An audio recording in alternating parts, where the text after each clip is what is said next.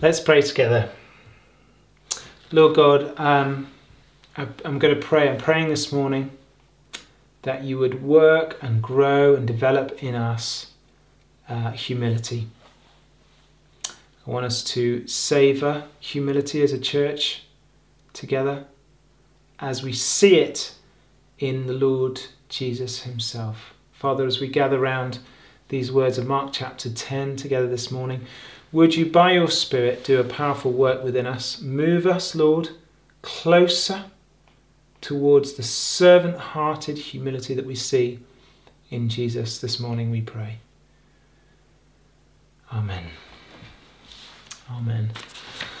Well, the Lord has put a real desire on my heart, I think, this week, perhaps more so than in other weeks, to speak on this subject of humility. I want us to be a humble church. I don't think I've spoken on this subject since we started last September 2020. But we're looking at these words of Jesus from Mark chapter 10 in our series, in the life-giving words, red letters, the life-giving words of Jesus. We're continuing in our series as we head towards the cross, as we head towards Easter and Holy Week in a week or so's time. I want to think about this morning the topic of humility. I want for us to long for, to pray for, to eagerly desire humility in our lives and in our lives together as a church family. And when I say that, let me just say what I'm not saying.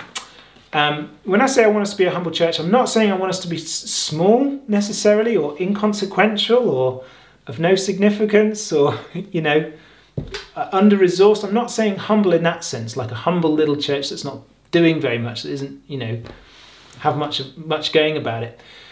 I'm saying whether we're small or big, whether we're 50 or 500, whether we're well-resourced or not, whether we're planting 10 churches or none or whatever our influence in the town, I want us to be a humble church. And what I would say is this, a large church, which is well-resourced, which does plant churches, which is influential in the town, if a church like that is proud, it is a very ugly thing and an anathema to the way of Jesus as we see it here in Mark chapter 10. So I want to put humility in front of us, as the scriptures do here, front and centre in our life together as we set out. And I want to keep doing it. That humility is at the top of the agenda for us as a church family. Really, really important. So I'm not saying we want to be small. I'm also not saying, here's the other thing I'm not saying. I'm not saying I want us to be free from the accusation of pride that the world might sling at us, or the world might sling in the church, at the church in general. When I look at Jesus, when we look at him, we are looking at humility incarnate. He is the essence of what it means to be a humble human being. And yet, he was charged with blasphemous arrogance. That's what the religious leaders of his day said. Let me read you John 5, verse 18. For this reason, the religious leaders tried all the more to kill him. Not only was he breaking the Sabbath, but he was even calling God his own Father, making himself equal with God. They hated that. They thought it was blasphemy. They thought it was deeply arrogant, and they wanted to kill him for it. So the world will make the accusation of pride both to Jesus and to his church. They may say we're small-minded, proud, arrogant, bigoted, whatever. But it's not actually that. It's not the accusation of pride that I'm wanting to talk about and deal with here. It's the reality. It's the reality of pride in our lives. And it's not so much that the accusations of pride I'm worried about. It's that I'm worried that they'll land, that they'll stick if we actually are proud. And so when I say I'm looking for a humble church, I'm not saying we're going to be free from any sort of accusation. But what I am saying is I want for when people do come amongst us and they come amongst us and they spend time in the church and they see us up close, that they discern a true spiritual, authentic humility in our life together as a church. That's what I'm praying and longing for. And now let me read this passage from Mark 10, this wonderful passage. And as I do it, just notice how Jesus is speaking in the first instance, and then what the question is that the disciples ask him and how he responds. Such a great little passage this, a great little moment in Mark chapter 10, and I'm going to read from verse 32. So here we go. They were on their way up to Jerusalem with Jesus leading the way, and the disciples were astonished, while those who followed were afraid. Again he took the 12, that's the 12 disciples, aside and told them what was going to happen to him. We're going up to Jerusalem, he said, and the Son of Man will be delivered over to the chief priests and the teachers of the law. They will condemn him to death and will hand him over to the Gentiles, who will mock him and spit on him, flog him and kill him. 3 days later he will rise. Then James and John, the sons of Zebedee, came to him. Teacher, they said, we want you to do for us whatever we ask. What do you want me to do for you? He asked. They replied, let one of us sit at your right and the other at your left in your glory. You don't know what you're asking, Jesus said. Can you drink the cup I drink or be baptized with the baptism I am baptized with? We can, they answered. Jesus said to them, you will drink the cup I drink and be baptized with the baptism I am baptized with. But to sit at my right or left is not for me to grant. These places belong to those for whom they have been prepared. When the 10 heard about this, they became indignant with James and John. Jesus called them together and said, you know that those who are regarded as rulers of the Gentiles lord it over them, and their high officials exercise authority over them. Not so with you. Instead, whoever wants to become great among you must be your servant, and whoever wants to be first must be slave of all. For even the Son of Man did not come to be served, but to serve and to give his life as a ransom for many. This is the word of the Lord. Thanks be to God. Okay, the way I'm just going to go through this passage is with these little headings. I want to talk about humility. I want to say humility needs and loves help. That's the first thing I want to say. It needs and loves help because humility recognizes that we need a deep rewiring. That's the second thing, a deep rewiring in our hearts. And then thirdly, in order to get that rewiring, we need to see humility even in the life of God. Okay, so those are my 3 points as we go through. Okay, humility loves help. Let me show you how I'm seeing this. So Jesus is talking to his disciples and he's saying, I'm going to be handed over to the Gentiles. They're going to flog me, they're going to spit at me, they're going to mock me, they're going to do all these things, they're going to kill me. Right? He's talking about the way of the cross to his disciples, and then James and John, the sons of Zebedee, come up to him and they say, first of all, they say, we want you to do for us whatever we ask, which is an amazing thing to say. Fancy starting your prayers like that. We want you to do for us whatever we ask, Jesus. And it's amazing, even at this point, that Jesus doesn't say, what? Or even that he didn't go, hang on a second, do you guys want to, come at that with a slightly different angle? Even here we begin to see the servant-hearted Christ. Look at him. Jesus here says, verse 36, what do you want me to do for you? Even that's amazing. And then they replied, let one of us sit at your right and the other at your left in your glory. So Jesus has been talking about how he's going to be flogged and spat at and mocked and killed. And they're like, Jesus, by the way, we want to be at your right and we want your left. We want to be in these places of prominence. Yeah, we know about the other 10 disciples, but we actually want these places of prominence. Can you guarantee those for us? Because we want to be in the places of honour rather than those guys. Now, it's almost comical, but it's here for us in the scriptures, I think, to show us just how blind we are to the pride in our own lives, right? Such that even when these guys, James and John, when they're faced with Jesus himself talking about the cross. They cannot see it. They're blind to it. All they're interested in is jostling for position and vying for the positions of honour. And so doesn't that relate to us today? Right? We can be people who are people of the Bible. Right? We've got the Bible front and centre. We're people of preaching the word. We stand in an evangelical tradition which is crucicentric. That's one of the distinctives of evangelicalism, that we're centred on the cross. And we're presented with the cross every time we meet. Maybe when we take communion. Maybe when we do small group Bible study. The cross can be front and centre for us. And yet, we cannot see the pride in our own lives. And all the while, we're turning up to church, maybe turning up to our small group, doing all these different things, and we're looking over our shoulders. Am I getting respect? Am I known around here as someone who's, are people looking to me? Am I getting the recognition? Am I getting the roles? Am I getting the leadership?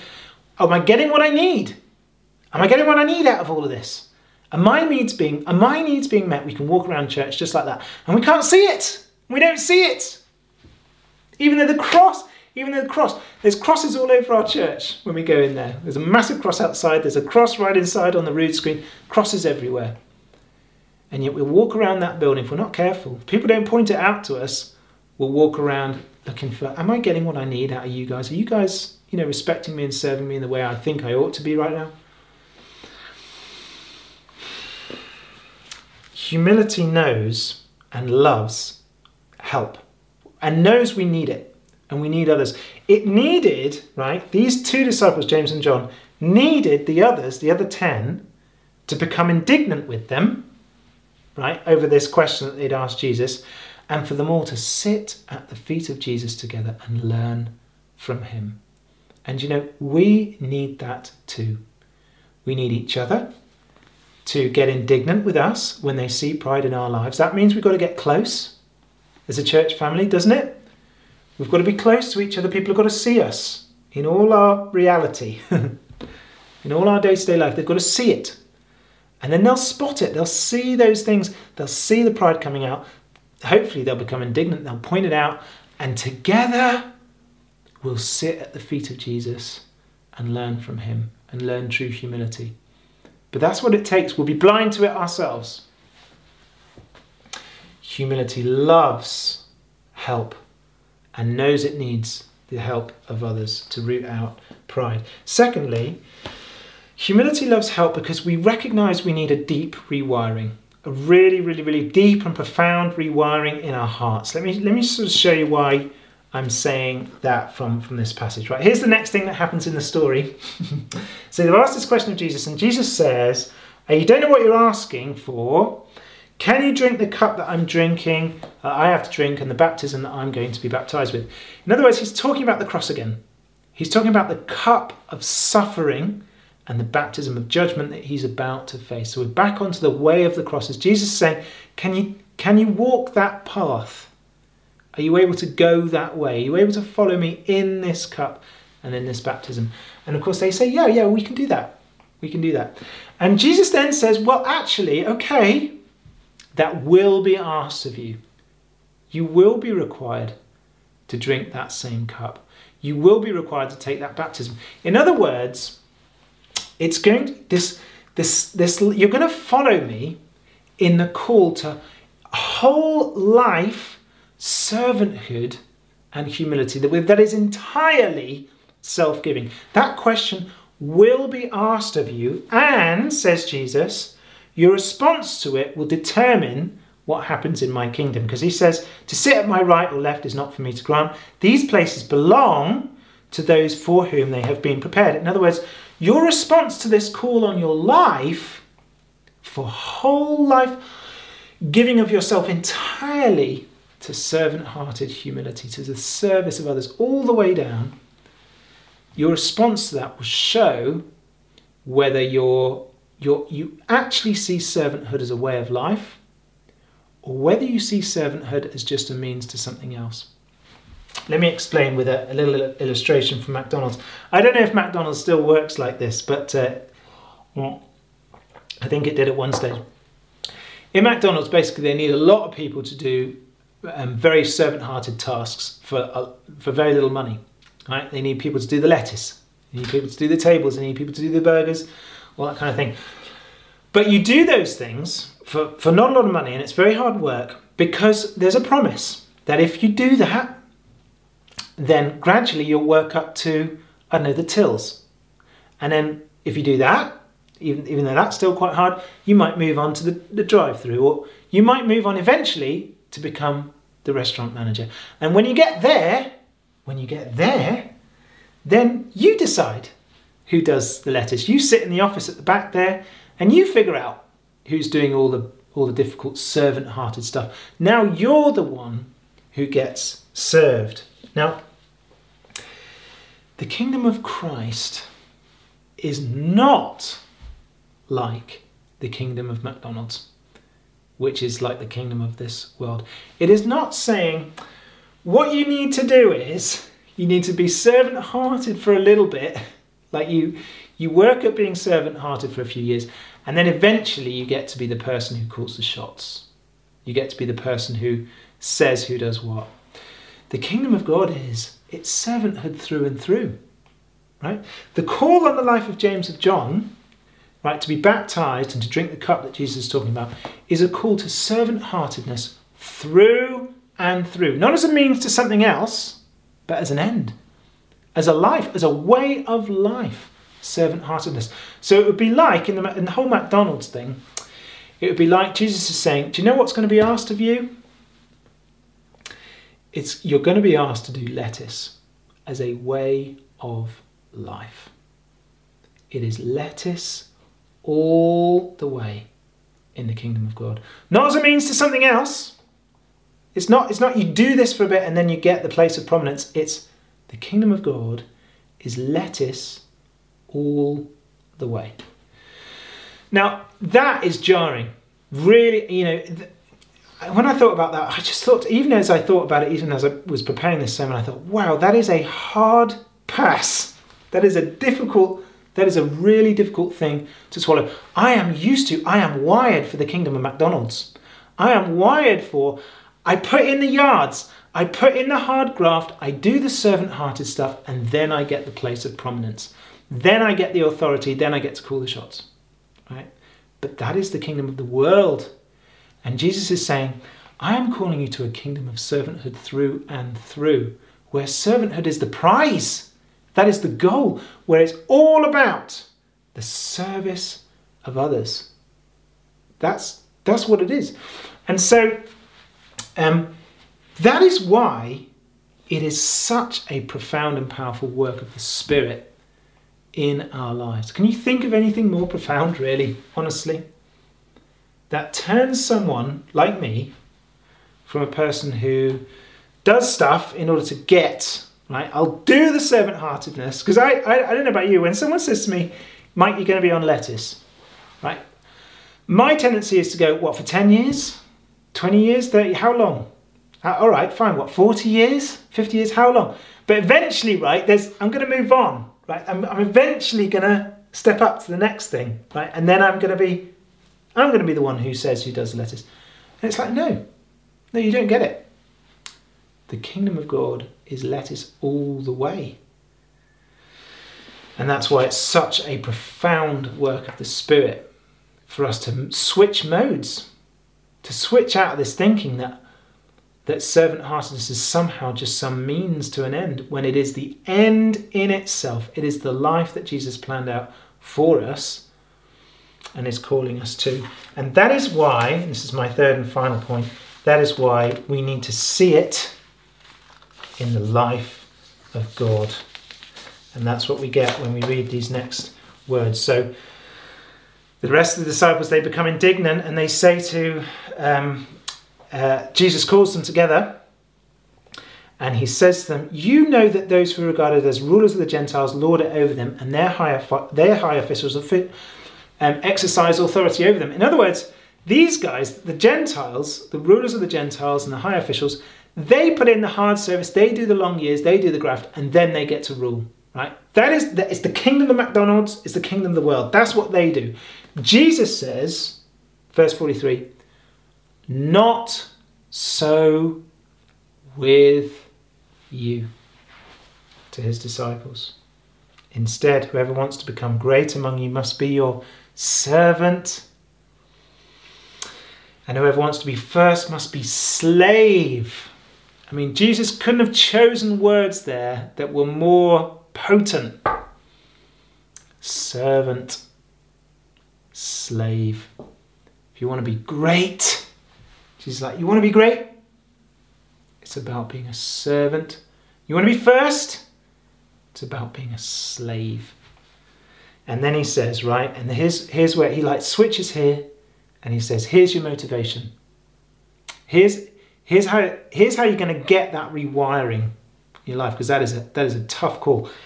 Verse 45, for even the Son of Man did not come to be served, but to serve and to give his life as a ransom for many.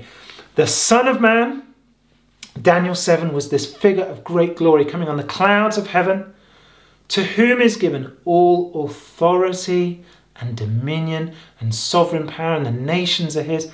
That is the picture of the Son of Man that was in the disciples' heads in first century Palestine. And then he says, the Son of Man, that Son of Man that you're thinking of right now, he came not to be served, but to serve and to give his life as a ransom for many.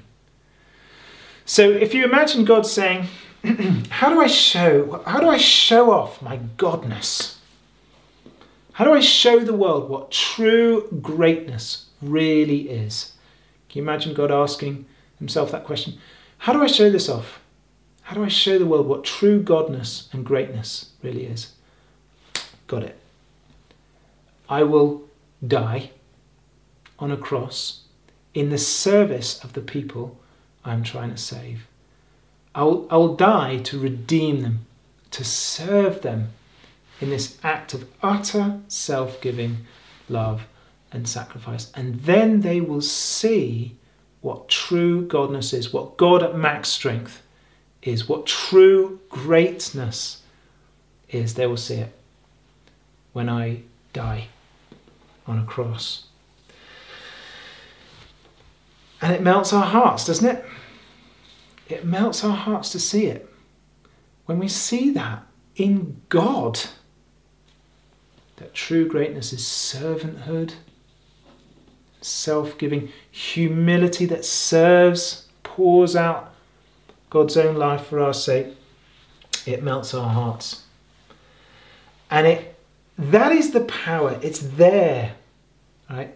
Mediated by God's Spirit, worked in our life by the Holy Spirit, that begins to do that long work often, very long and difficult task of rewiring us out of that kingdom of McDonald's where we think we serve in order to get someplace, into the kingdom of Christ, where it is all about service through and through. That is it.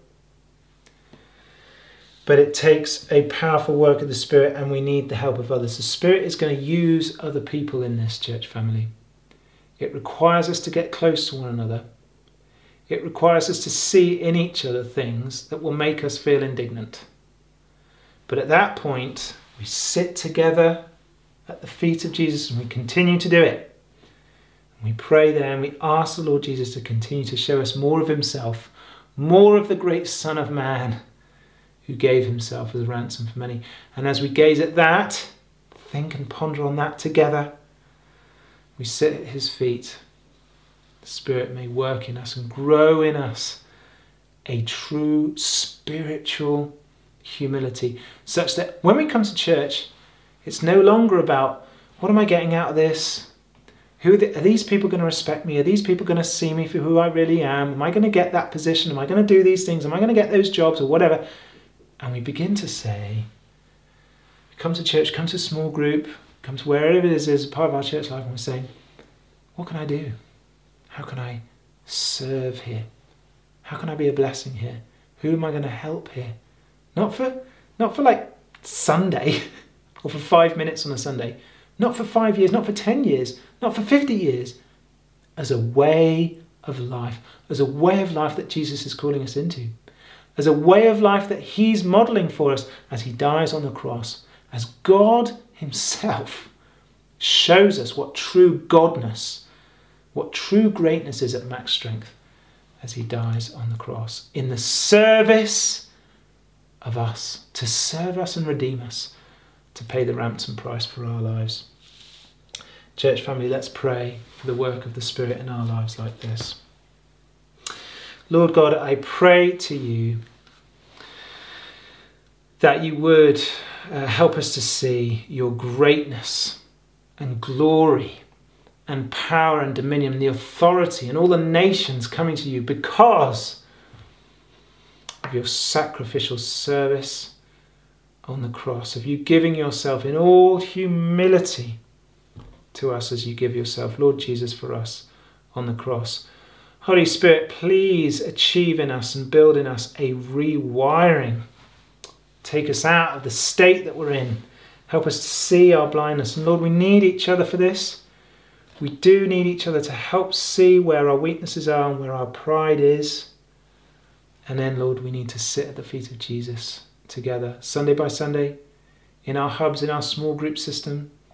We sit at the feet of Jesus together and learn from him and draw deeply from the well of eternal life. Lord, please, we pray, would you do this in us? And help us, we ask in Jesus' name. Amen.